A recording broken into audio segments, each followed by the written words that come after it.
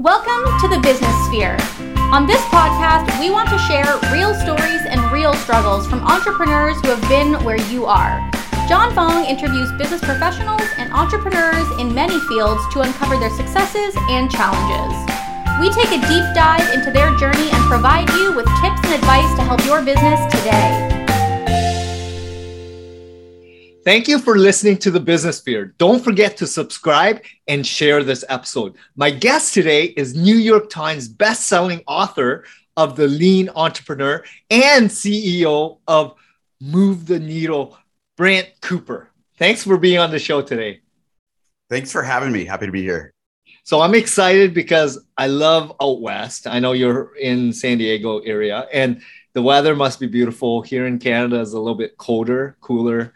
But the first question I would love to ask you is, for all the listeners that don't know who you are, if you don't mind, share with them what you're known for, what's your expertise, and how you came about to becoming that expert.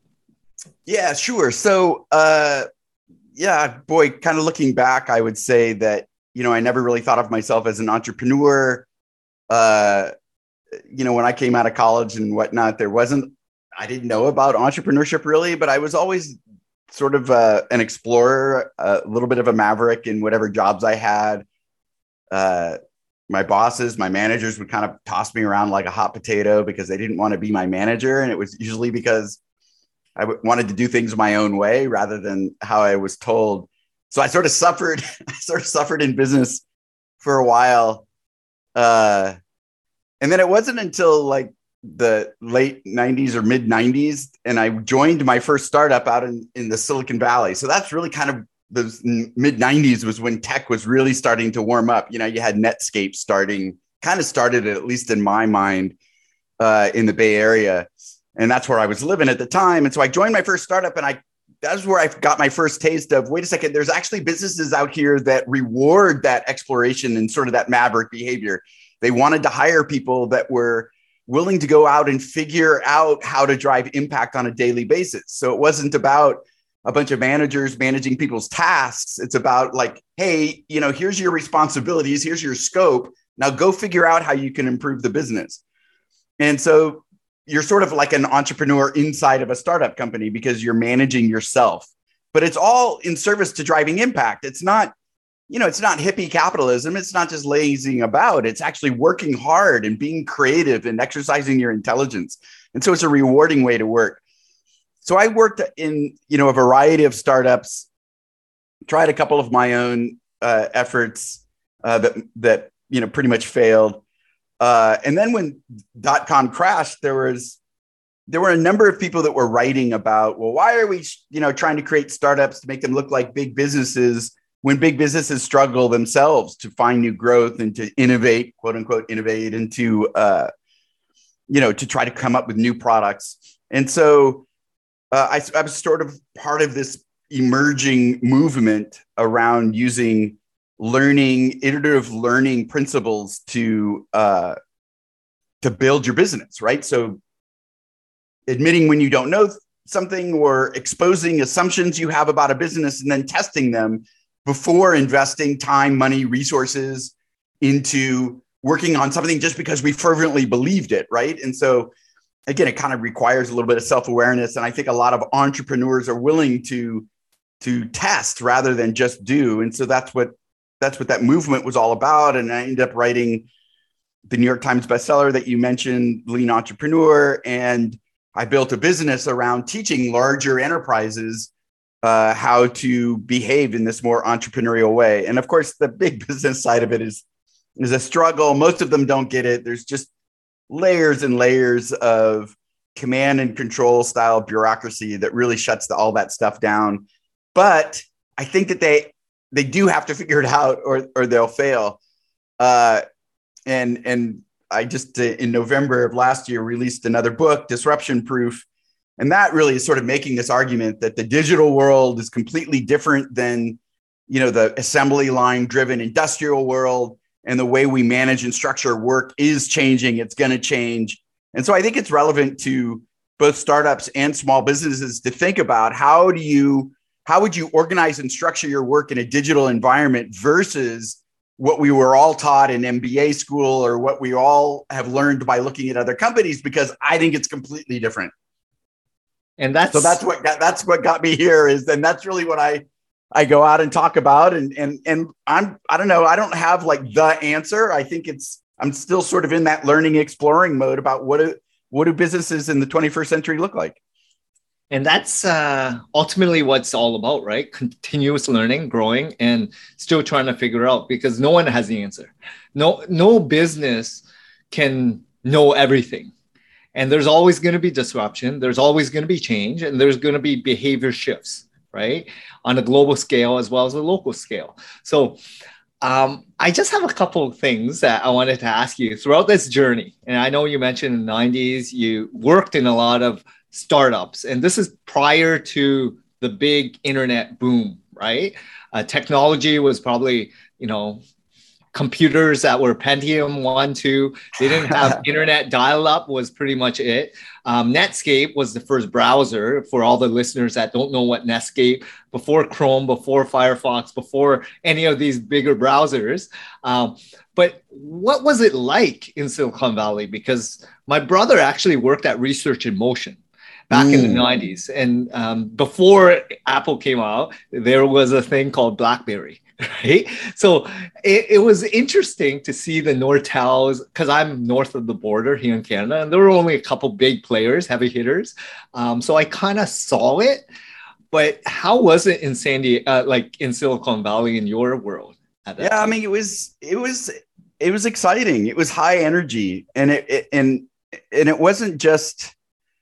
It was the work environment, right? So that was part of it. It's just completely different. Like, it was mind-blowingly different from anything I had experienced up at that time. We were in Redwood City. I was at a company called Tumbleweed Communications that ended up, going public while I was there.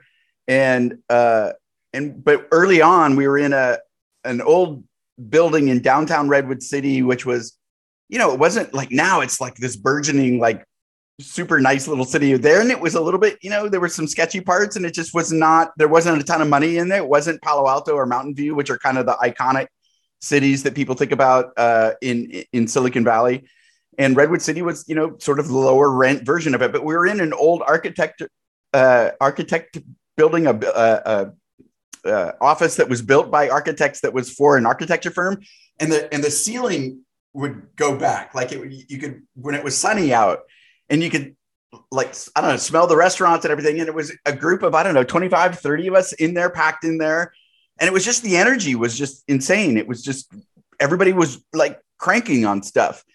And people enjoyed coming into work, and everybody had problems to solve, and you were responsible for solving those problems.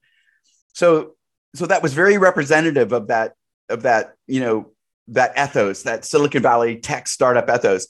And it was starting to pervade other parts of society. So I was there in 97. So things were really kind of moving then. There were tons of startups, but you could go into downtown San Francisco and the cafes were filled with tech entrepreneurs. And so maybe to some people that wouldn't be exciting, but it's sort of like being around a community of artists, in the sense that people are being creative. They're trying to solve problems. They're trying to get things to move. And so that creates a certain amount of energy.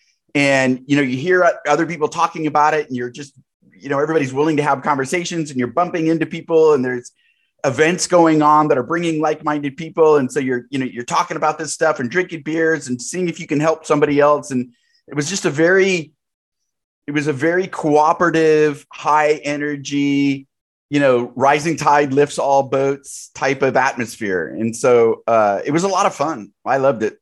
And that's amazing to hear, because community, like you mentioned, is hard to come by, but that's what brings everyone together. From your local church group to sporting events to activities and hobbies, workplace, and even online digital now, there's a lot of communities.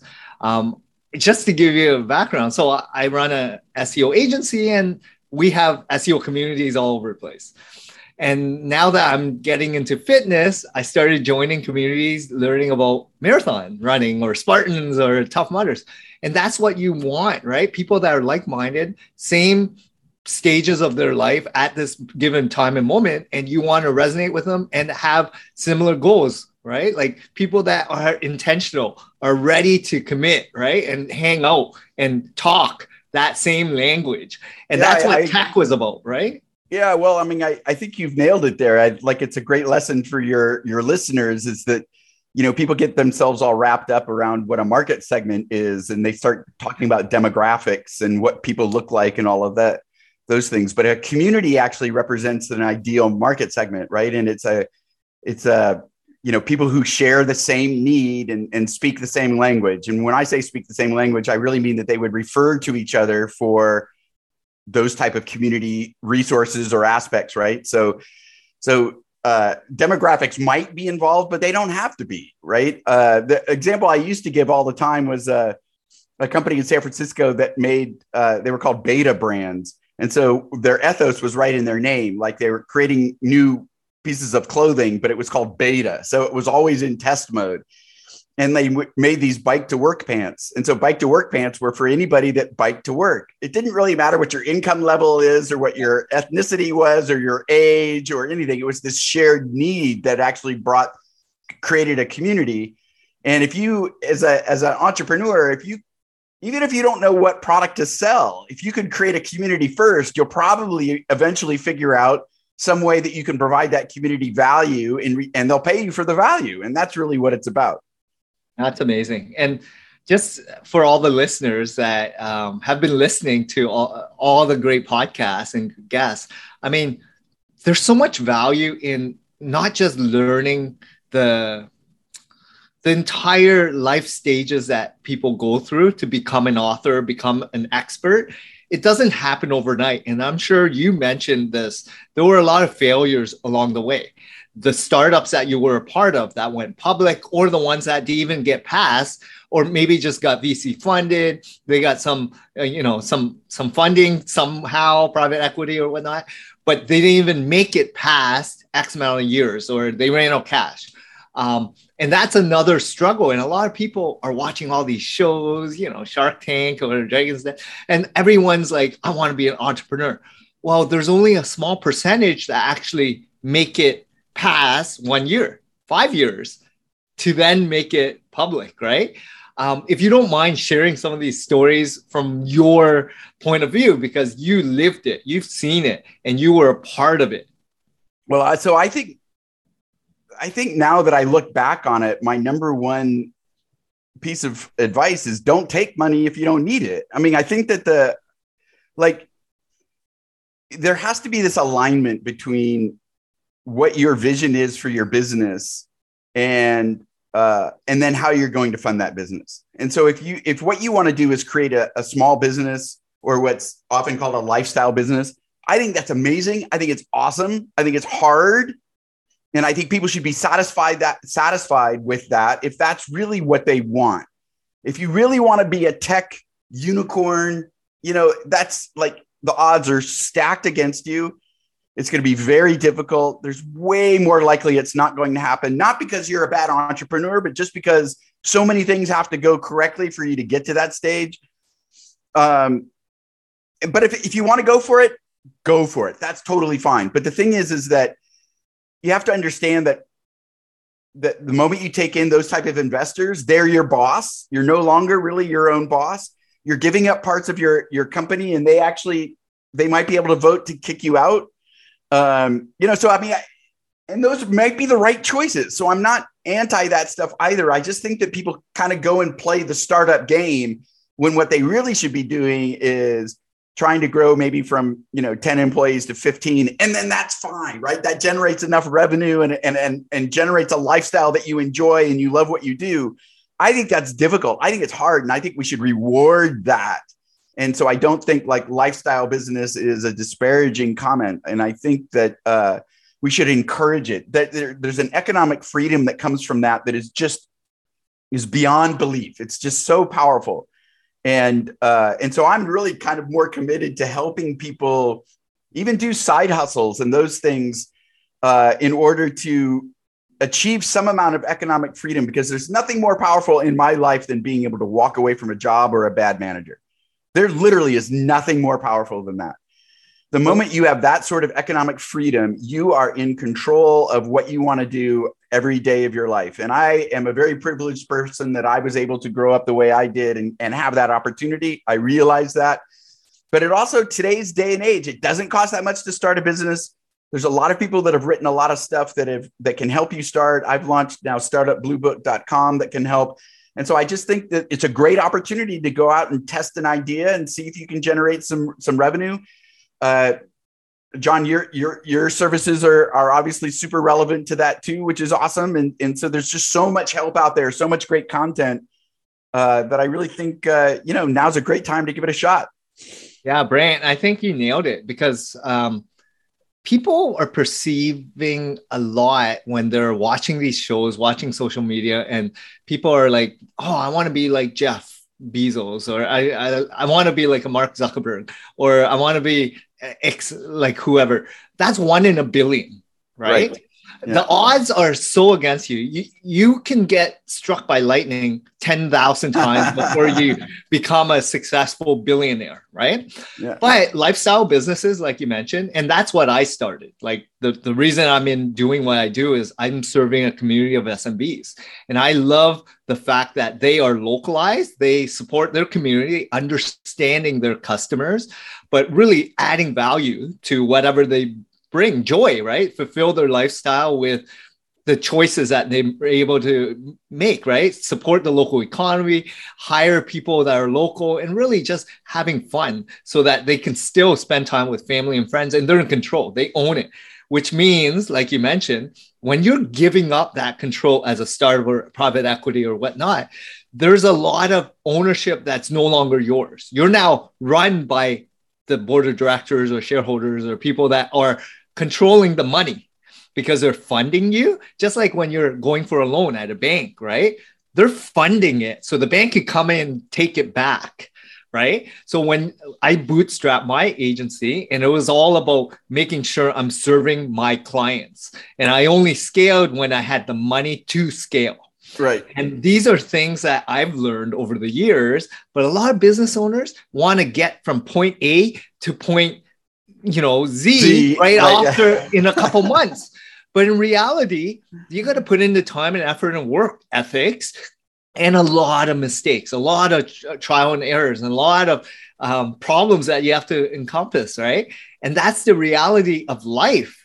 If it was so easy, people would be married with kids, living in mansions in the best parts of the world overnight, right? Yeah, I think that the other part of it is that you have to you can even look at Shark Tanks and realize how much of a business that you actually already have to build. Like, they're not going to invest in your idea. You actually have to have, show this month over month growth that you are kicking butt, and then they'll give money to you and take part of your ownership, right? So back in the day, back in Silicon Valley in the 90s, you did have, there was so much money that people were throwing it at entrepreneurs with ideas, but that doesn't really happen anymore. You actually have to prove your business model. So you might as well prove your business model with your own bootstrapping it, because even if you then decide that you do want to take an investment in order to scale quicker, the more of your business that you prove first, the more of the company you get to keep, right? So that's actually a fundamental rule. The more you figure out your growth engine and you get growing, the more that you actually are able to do that before money, the more of the company you get to keep if you end up taking money. Exactly. And timing is a lot of it, right? Like, people perceive they want to be millionaires instantly, right? Or they want that 10 mil exit, right? Well, in order to get there, you got to at least have recurring revenue. You got to hit EBITDA at a certain ratio. You got to understand what it takes and talk to people that have already exited and how much time they put in that, what systems, processes, what has been developed, right? It just doesn't happen overnight. No, it's hard work. It's hard. And there's a lot stacked against you. The other thing that I'll say too, is that there's a lot of interesting alternative funding mechanisms that are out there now. Yes. And so even if you want to grow, you can look at, revenue-based investments, and you can pay dividends, and you can pay interest, and you can pay back things other than equity necessarily. And so that's really what people have to understand, is that in the venture capital game, It's all about growing the equity, and they need the exit in order to get the compounds on their equity investment. And so if you look at these alternatives, then you don't have to sell the company in order for your investors to get money out of it. And that takes a lot of the pressure off. So that would be the other thing. And again, I don't think the startup community talks about that very much, because it's such a venture driven game that it's all about the equity, as opposed to how can we make the entrepreneur achieve the vision that they have. And again, as you mentioned, John, you have to maintain some amount of control of the company in order to get the vision that you have realized. And I know you mentioned this earlier, like lifestyle businesses. All it is recurring revenue, a cash flow business that supports your lifestyle. And maybe that's what your end game is already. So you don't need to exit at X amount of multiples to get funding and ownership from others, right? If you are running a solid business, you know it inside out, and then you can pass it on to the next generation or sell it when you're willing to retire. That can be your exit, but you're still working on your business or working, instead of in your business, learn to work on the business and work on becoming more efficient, increasing revenue, the ROI, or, generate more profitability, right? Like there's different ways to do that. Yeah, they were one of the startups that I worked at, and I call startups because they pretended that they wanted the venture money, and they pretended that they wanted the exit. And so this is an example of where the values were not aligned with the way they were operating the company. And they hired a bunch of people, including myself, and incentivized them with options in the company and part ownership and all that kind of stuff. But in the end, that's not what they wanted. They were paying themselves super high salaries. And as founders, that's what they get to do, right? And so that's a lifestyle business could be that you're paying yourself a lot of money, either through distributions or through salary or whatever you do it. And so it can fund as lavish a lifestyle as you want, depending on how much revenue you're making. Or maybe you're more modest and you're just making enough to, send your kids to college and take a vacation to Italy every year. But the problem was that this company, the owners were incentivizing their people, assuming that there was going to be some sort of an event, an equity event, but they never were going to do it. And I don't think that they even realized they were never going to do it. I think over time, they sort of realized it. But by that time, it was too late. All of us that had put our heart and soul into growing the company, which we successfully did, we never got sort of the benefit. And so that's unfair. And so that's why the values thing becomes really important. If you're incentivizing your people because you're going to have this big equity event and they're going to share in that, and then you don't ever do it, well, that's not really that honest. And so I think that we've probably covered this topic enough, but I think it's one of those things where it's important for people to understand what it is that they really want, and then to operate their business that's in concert with those values. And you mentioned this earlier, alignment, right? Making sure the values are in line with all your employees, your clients, and having that vision, making sure that you're honest with yourself. And one of the things I always talk to my team about is that gut check. Can I sleep at night? Can I make sure that everyone's happy, content, and doing the best they can? And are we all in alignment with what our major goals and purpose is? And if we are all working to achieve the same goals and doing the best we can, then we're doing the best job we can, right? Like we're happier wanting to go to battle together collectively. And that's the big thing. Like a lot of businesses and business owners need to figure it out. There's a lot of information out there, overload. People are throwing so many success stories and marketing gimmicks and, like statements and call to actions and trying to sway you because the shiny object syndrome is everywhere. But in reality, you've seen it. I've seen a lot of it. And for me, it's like, just stick with your guns. Focus on why you got in business in the first place. Don't deviate too much. Yeah, you can pivot. You can try different things out. But in reality, look at those people that really you look at and admire, right? They might be not even super ultra successful. They could just be living a good lifestyle. Well, I guess the way I would put it, I think that the CEO's job, the founder's job, is to be in exploration mode. but there's a systemic way of doing it. And so it's not just relying on your gut. It's the instincts are great, but it's also testing whether it's true or not. And the way you hire, like I see you've got like behind you E-Myth, right? So this is sort of the classic way of scaling a company is you figure a bunch of stuff out and then you pass that on to somebody else who can do those things that you've already figured out. And your job is to go and remove the next obstacle for your company, right? And so that's back to exploration mode. And so you always have people that are doing what's already been figured out, but it's not you as the founder, because you need to be able to pass that on to somebody else if you want to grow. If you enjoy the work and you just want to do that, that's fine. But if you want to grow a little bit and make some more money, then that's how you scale, is you pass on what you figured out to somebody else, and you don't hold them to the same standard that you would hold themselves, right? So they're not going to be as good as you are, but it's a threshold that they have to get beyond, right? Where the customer is still happy, still satisfied. And then that's good enough. And then you're out there trying to explore, you're trying to figure out, well, what's the next obstacle to growth so I can get to where I want to be? And that's where you practice, understanding your customers or other stakeholders deeply. You do some empathy work. You figure out what your assumptions are about how you would fix that problem. And you run some experiments to figure it out. And then you end up learning that you figure it out and you pass it off to your team again. And you go off and go try to tackle the next obstacle.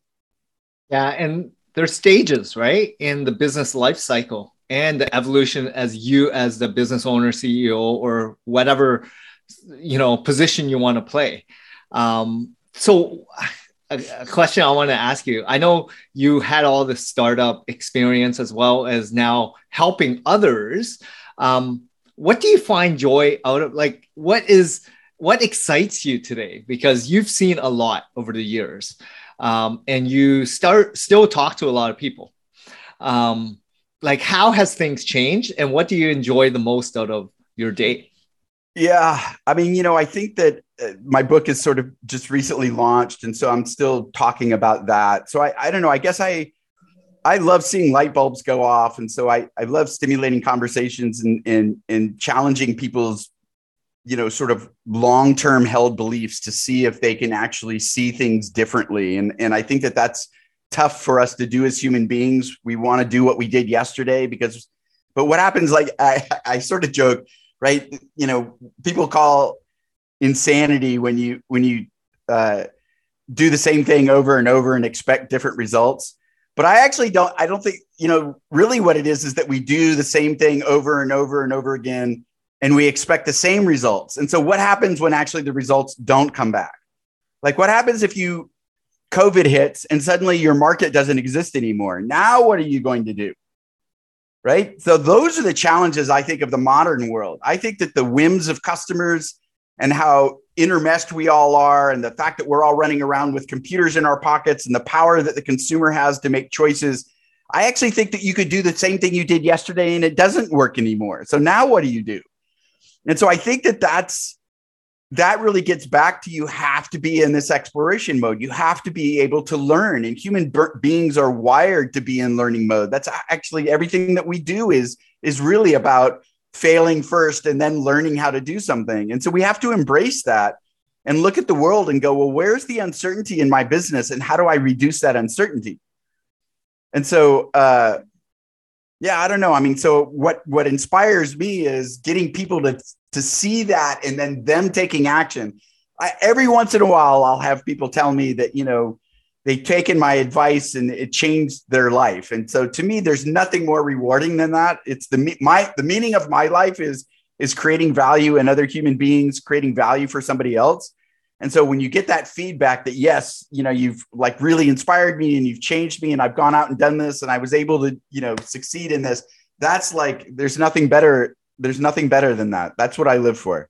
And that's where the impact starts happening. And at what stage of your life did you start making that pivotal shift from that mindset of trying to help others evolve and taking action and earning success, right? Becoming more successful in their lives. What's interesting is that you can look back in your life and you can maybe find a thread that's always been there.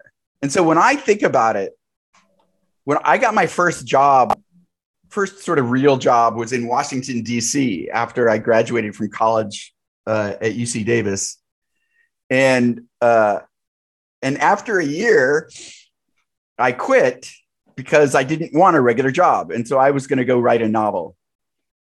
And again, I feel like it was all money that I earned, but it's still, I have this privilege that I was able to do that. But even in that moment, I remember telling my girlfriend at the time, this is the 80s, that I wanted to give everybody that sort of freedom.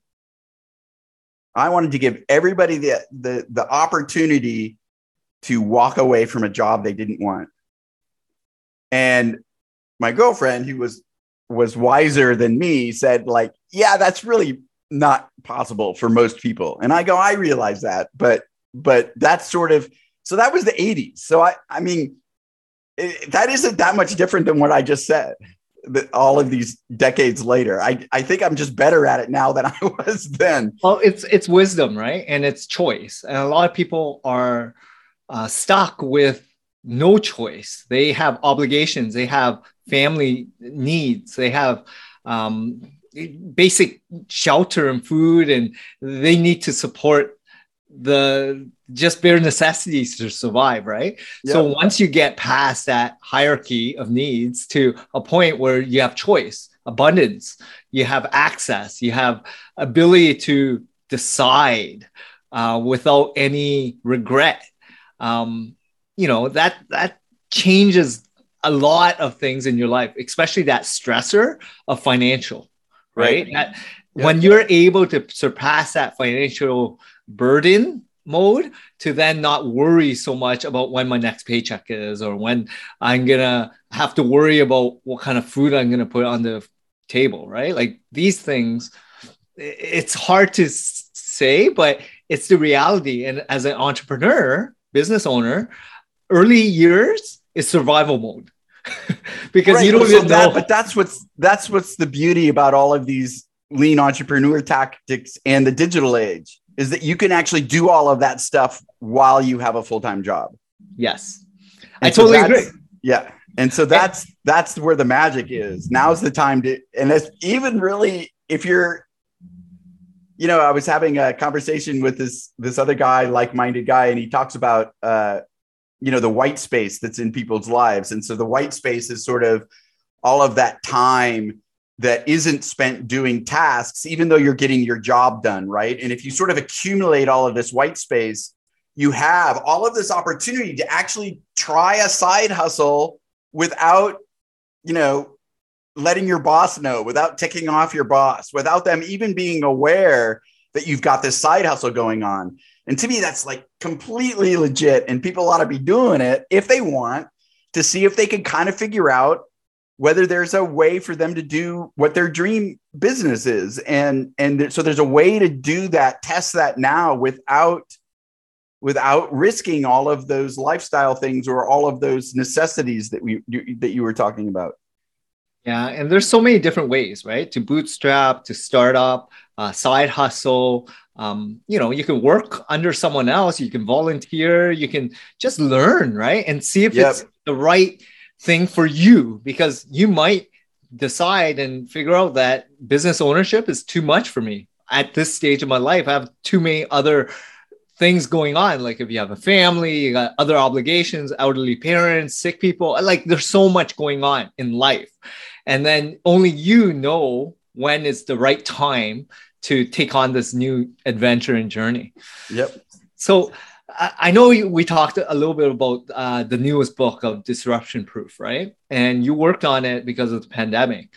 I mean, I look at disruption as it's actually good. If you're running a business and you're trying to figure out what is the worst case scenario, what happens if, and you recession proof it, disruption proof it to a point where competitors come in and go, your clients are stable, or you go pick up new clients. But during the pandemic, how many clients or how many businesses were recession proof?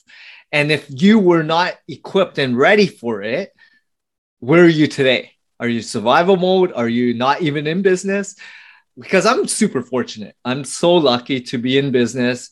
Hasn't been disruptive at all during this recession or during this pandemic. And it's been, I look back and I'm like, wow, I set it up at home 9 years ago. Everyone's home based. I've been focusing on streamlining costs, becoming more efficient, getting better at customer service, learning about the processes and systems, and utilizing all the software and tactics out there to get better, always constantly improve, looking at the stack of softwares and people efficiencies. But a lot of people aren't doing that. So when I look back and I'm like, I probably am different than a lot of businesses, because a lot of business owners are okay with what happened last year, 2 years ago, and they don't want to change. They don't want to try something different because they're so comfortable with that revenue stream, profitability, and they think that nothing can stop them because it last 5-10 years, it's been the same thing over and over. Yeah. Well, I mean, listen, if they get to keep their same revenue streams, then I don't think they do have to change. I think I think that there was a lot of small businesses, there's tons of small businesses that went out of business because of the pandemic. And you can even look at, there's restaurants that successfully, got curbside pickup and delivery. And there's those restaurants that didn't, and the latter didn't survive and the former did. So, I mean, that's an example of just being, in my new book, I would call RAD, resilient, aware of what's going on around you, able to make changes based upon those changes. Right. And so, but listen, if people survived and they're happy with it, then I don't think people should change for change's sake. I think that you're an entrepreneur that is super familiar with the digital world. And so I think you've grown up probably in this environment where there's kind of an agility built into the way that you work. And so I think that there's a lot of old school people that suffer during the pandemic. And believe me, the pandemic isn't that's not the last disruption. And so I wanted people to think about disruption beyond, tech disruption, which is kind of a cliche. It's global supply chain issues. It's mass resignations. It's that you can't hire people. It's ransomware attacks. It's pandemics. It could be, there's all of these things that in the middle of the 20th century, the pandemic still would have been devastating, but it isn't so interconnected, right? It's the interconnectivity of the world and how fast everything is moving, the speed of information and the speed of disinformation now that makes things more complex. And so back in like I tell people, imagine you're creating a microwave in the 50s. You're creating a microwave in the 50s. You need to have the technology, you have to have the technical expertise. And then you need this operational efficiency that you can create a microwave at a cost that the middle class can afford. There's very little market risk. People are going to buy a microwave because it's like, oh my God, this amazing new technology is going to save all this time and energy. And I love it and I want it. They don't care about the color. They don't care about all the features. They just want the microwave oven. And so the whole business is structured around operational efficiency in order to produce this microwave as cheaply as possible. But if you look at today, you could buy a microwave from 10 different vendors. You have to have all of these options. You have to have all of these different colors. The complexity of creating a piece of, and actually it's not just microwaves. It's right. It's the consumers deciding how they're going to spend their $250 on a whole host of different products, right? So you're even just trying to compete for attention, for mind share. And so it's way more complex. So you can't structure a business based upon an assembly line if that's the new environment that you're in. And so people have to just sort of think about what is the environment that they're in? How quickly can their customers change their mind, or are they pretty locked in? If something actually happens, what can disrupt my business? Things that are out of my control, things like the pandemic. And suddenly my customer doesn't have a budget anymore, or they're making different financial decisions. And so the thing is that it's just being aware of those things and then using this exploration mode, this creativity that you have to figure out, hey, this is what we need to do to protect the company against all of those fluctuations, or to have, a diversity of ways that we can interact with the market. And so there's case studies in the book of these very large companies that did the work for years before the pandemic that then allowed them to respond to the pandemic in these amazing ways. Oh, that's amazing. And I mean, for all the listeners that haven't already bought the book, go out and get the book. It allows for you to be more nimble, be more aware about your current state of your business and how do you ensure that any disruption will not impact your revenue stream, cash flow, your profitability, or even change, right? Like there's going to be a lot of things thrown at you, like you mentioned, supply chain, resignation, like a lot of things, factors that are outside of your control.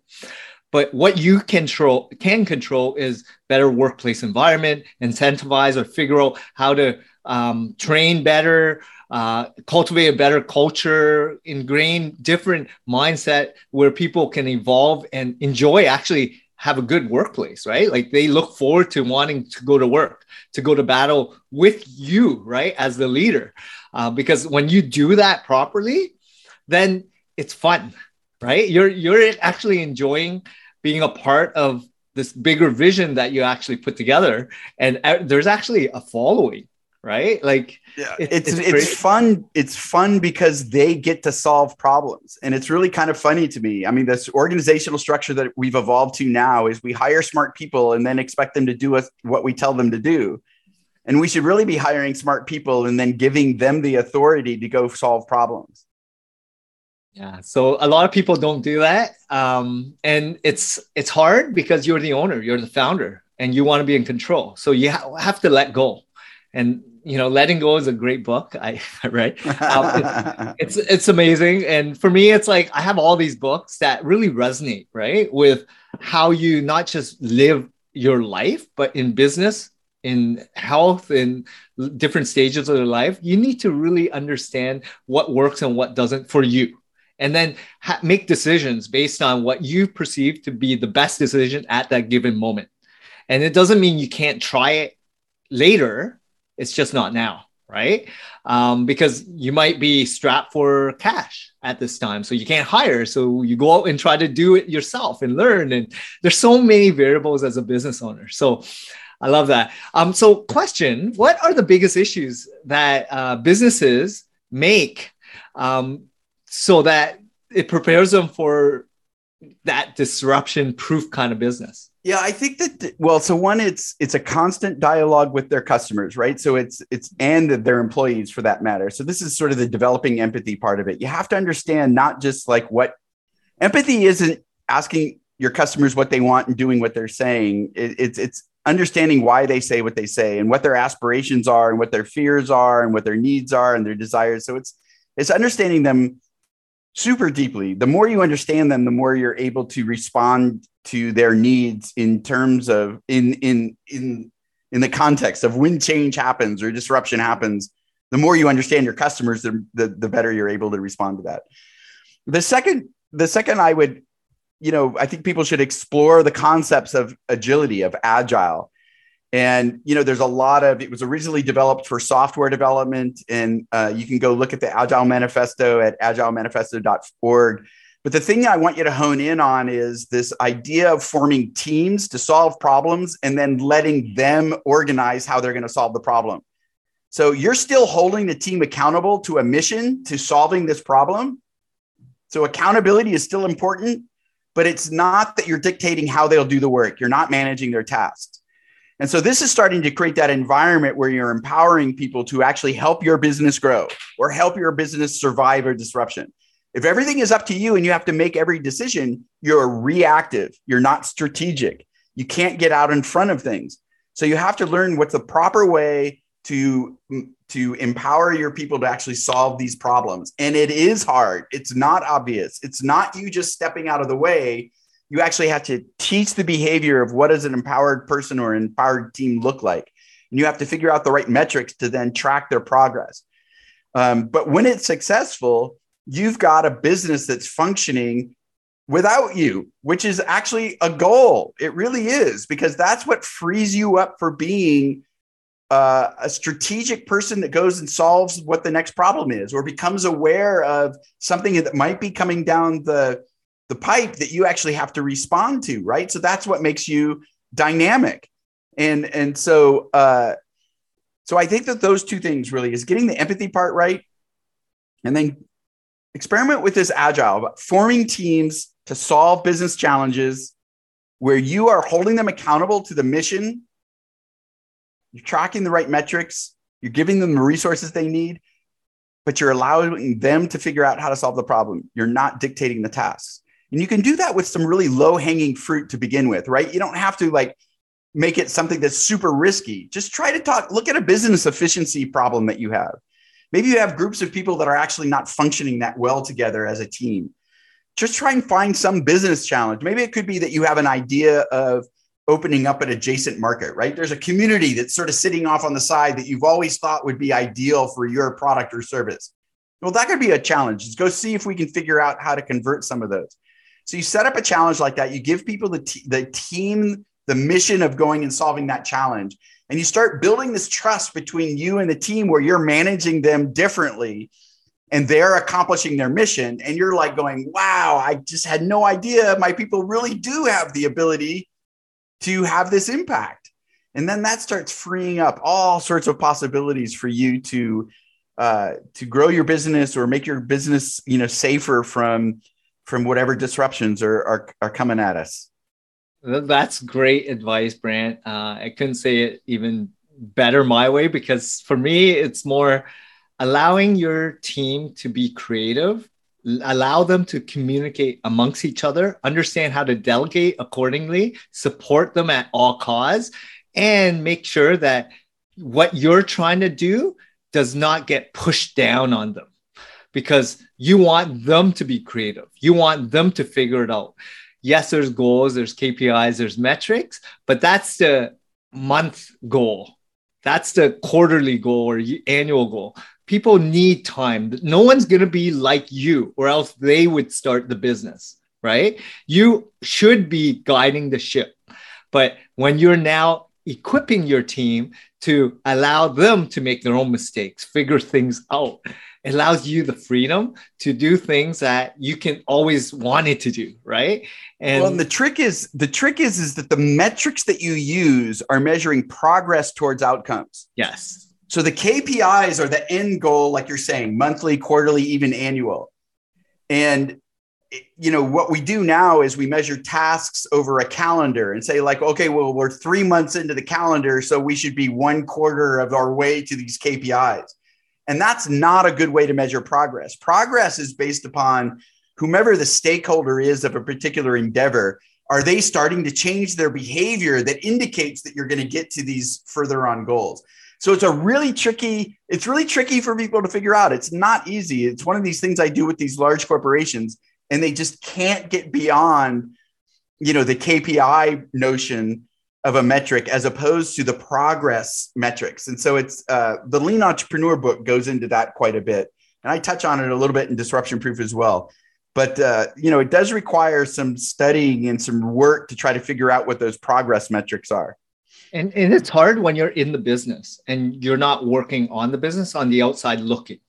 And when you're starting to look and you're not in the grind and the energy and the stress is not in the business all day long, you can actually see perspective-wise how things operate, from training mode to evolution of employees from 3 months to a year to 5 years to 10 years, to really see them evolve. And when you see them satisfied with the outcome and they're learning more, they're actually evolving as a better human as well. They're now becoming managers, true managers, right? In your eyes.